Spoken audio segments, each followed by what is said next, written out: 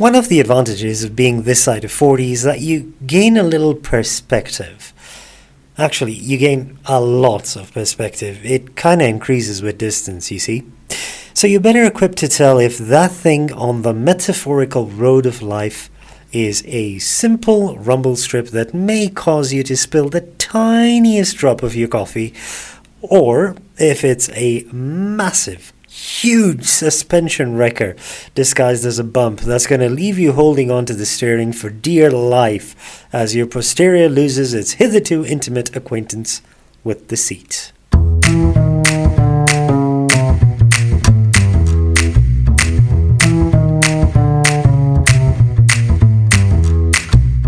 Life, as I see it, is very similar to most roads. There's twists and turns, ups and downs, scheduled breaks and intermittent unplanned breakdowns, and of course, imperfections. The car you may be driving on the road of life may be a stellar machine with all parts functioning as they should, or it may be one of those ramshackle models that just about manages to make its way up any incline with a gradient of more than 0.5 only after a massive running start and the general accompaniment of wheezes and backfires. Think the jalopy Archie used to have. The latter is me, which is why I feel I'm singularly best placed to write this particular blog post. Now, I spent most of my time actually sweating the small stuff, at least in the earlier part of my life anyway. I could complain for days if I managed to get a splinter. I'd mope around the house like a surly teenager with no Wi-Fi privileges if my sports team had the temerity to lose a game. And at this point, I need to draw your attention to this. I am a Liverpool Football Club supporter. During the era of Roy Hodgson, I was pretty much constantly in a state of surliness, in that one phase of surliness overlapped with the next one, depending on the time in between games. It was that bad. This particular state of affairs was pretty much ingrained. It was like second nature. It was only after I started hitting a few real bumps in my life that I began to appreciate that there really was actual stuff to be worried about. I mean, prior to that, I was like pretty much living in a world of cotton candy and daisies. Metaphorically, doing that in real life would be a bit difficult. All it takes is a big bump on the road to help you realize the small rumble strips are just good for a quick massage. Now, the first such bump, I think, came about when I was in university, second year to be precise. Allow your mind to wander back to those halcyon days when you too were in the institute of higher education of your choice. Well, assuming you got the institute of your choice. If you didn't, hopefully you were in some higher education institute. Remember that glorious feeling of youth and energy, that intoxicating taste of freedom and possibility? Yeah? Well, imagine that amplified to a factor of like 100.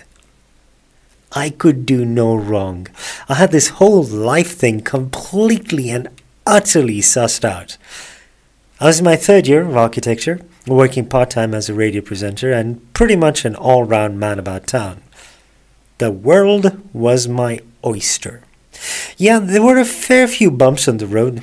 My car, or should I say my parents' car, because it most certainly was theirs. Anyway, the car wasn't exactly great. It guzzled fuel like a thirsty leopard after a particularly salty zebra. My attempts at getting female companionship were as successful as the ill-fated space expedition to the sun. Yeah, because, they thought they'd go at night, see? Yeah? No? Okay. For some reason, my forays at growing a full, lush beard weren't completely bearing fruit. But other than that, I was on top of the world. I had more than ample time to sweat the small stuff. It infuriated me. Then, the big bump happened. I failed a year at uni. Now, This is most certainly a big bump, okay? Up until that point, I was pretty much a stellar student. Primary school was easy. High school was a little more challenging, but I still managed more than above average. I mean, seriously. The first and second years of uni were a complete and absolute joke. I could have done them with my eyes closed.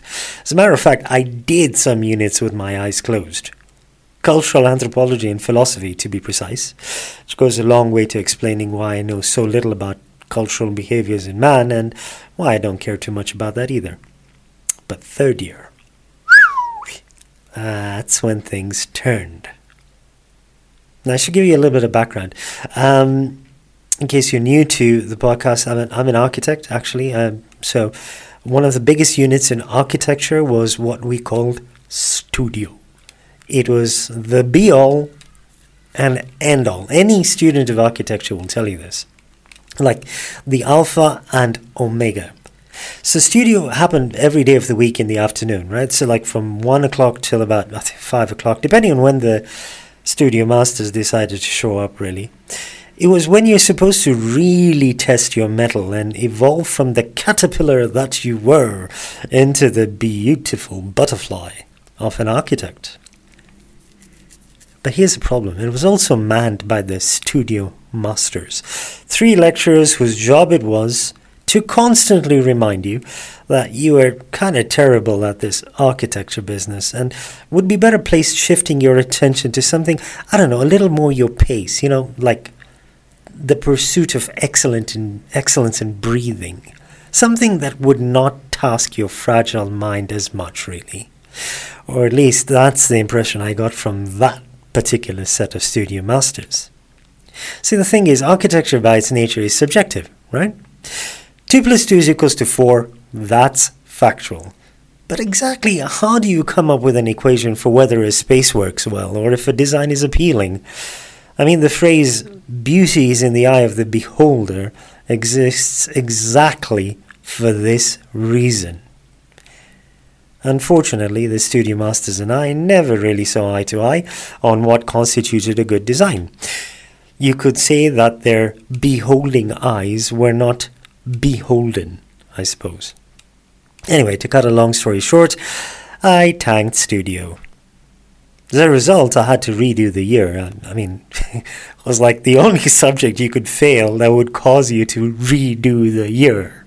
And I managed unerringly to fail that one. Seriously, it's like the only one, right? You could fail any of the other ones, and you just get like a resubmission or resit or whatever the case may be. No, you fail studio like me. You do the whole thing again. Congratulations. Now this right here was completely uncharted territory for me. I'd never failed at anything in my life. Well, anything that mattered, anyway. I mean, the high jump and the long jump, those don't count. I stood there, looking at the notice board where the results were pinned up, doing my best impression of a goldfish for the best part of 10 minutes, till a rather kindly 50th student gently moved me out of the way before I got trampled on. It was at this precise moment, that moment of something truly big going wrong, that I think my philosophy of not sweating the small stuff came into being. Gone were the concerns about the fuel-guzzling car and the lack of facial topiary. This was big. This was worth worrying about. This was what my few scattered brain cells needed to rally towards and concern themselves with. All of a sudden, my flimsy attempts at courtship bothered me about as little as a fly bothers an elephant. I had achieved some perspective. I didn't like it. There's unfortunately no warranty, so I couldn't send it back. Anyway, I want to move on to the moral of the podcast, but I feel I need to give you some closure on my future as an architecture student, just mainly for your sake, so we can tie up the thread. I'm nothing if not considerate. So to summarize, the second attempt at year 3 was a resounding success, thanks in no small part to a fresh set of studio masters who were happier to behold what I was designing. I then went on to finish up my degree with first-class honours. I think the only student at the time to have ever gotten a first-class honour, having failed a year, if I'm not mistaken. And I know all that sounded like the end of a Hallmark made-for-TV movie, but it is what it is. Moving on to the moral of the podcast, it took something really big for me to understand what the function of worrying actually was, and exactly how much it took out of you. After that, I pretty much understood wasting countless hours fretting about small things was pretty much pointless. You want to really save up on the fretting for when the really big stuff happens. And believe me, it will happen. In my so far rather short life, I've had what I've just described to you, a terrorist attack. I lost my mother, my grandmother, I had a heart attack, lost my father, my brother. By the way, all 4 of those in the last 7 months. Yeah. And several other related big things. With all of that going on, sometimes it pays to just stop worrying about the interest rate going up 2 points, or your hair losing its valiant battle against the loss of pigmentation. Don't sweat the small stuff. If you like this podcast, we would love for you to subscribe to us. There should be a subscribe button somewhere around here.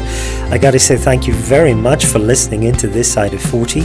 Would love to hear from you in the comment section. If there's anything that is this side of 40 that you think I should gaze at some point in the future, do get in touch. Love ya.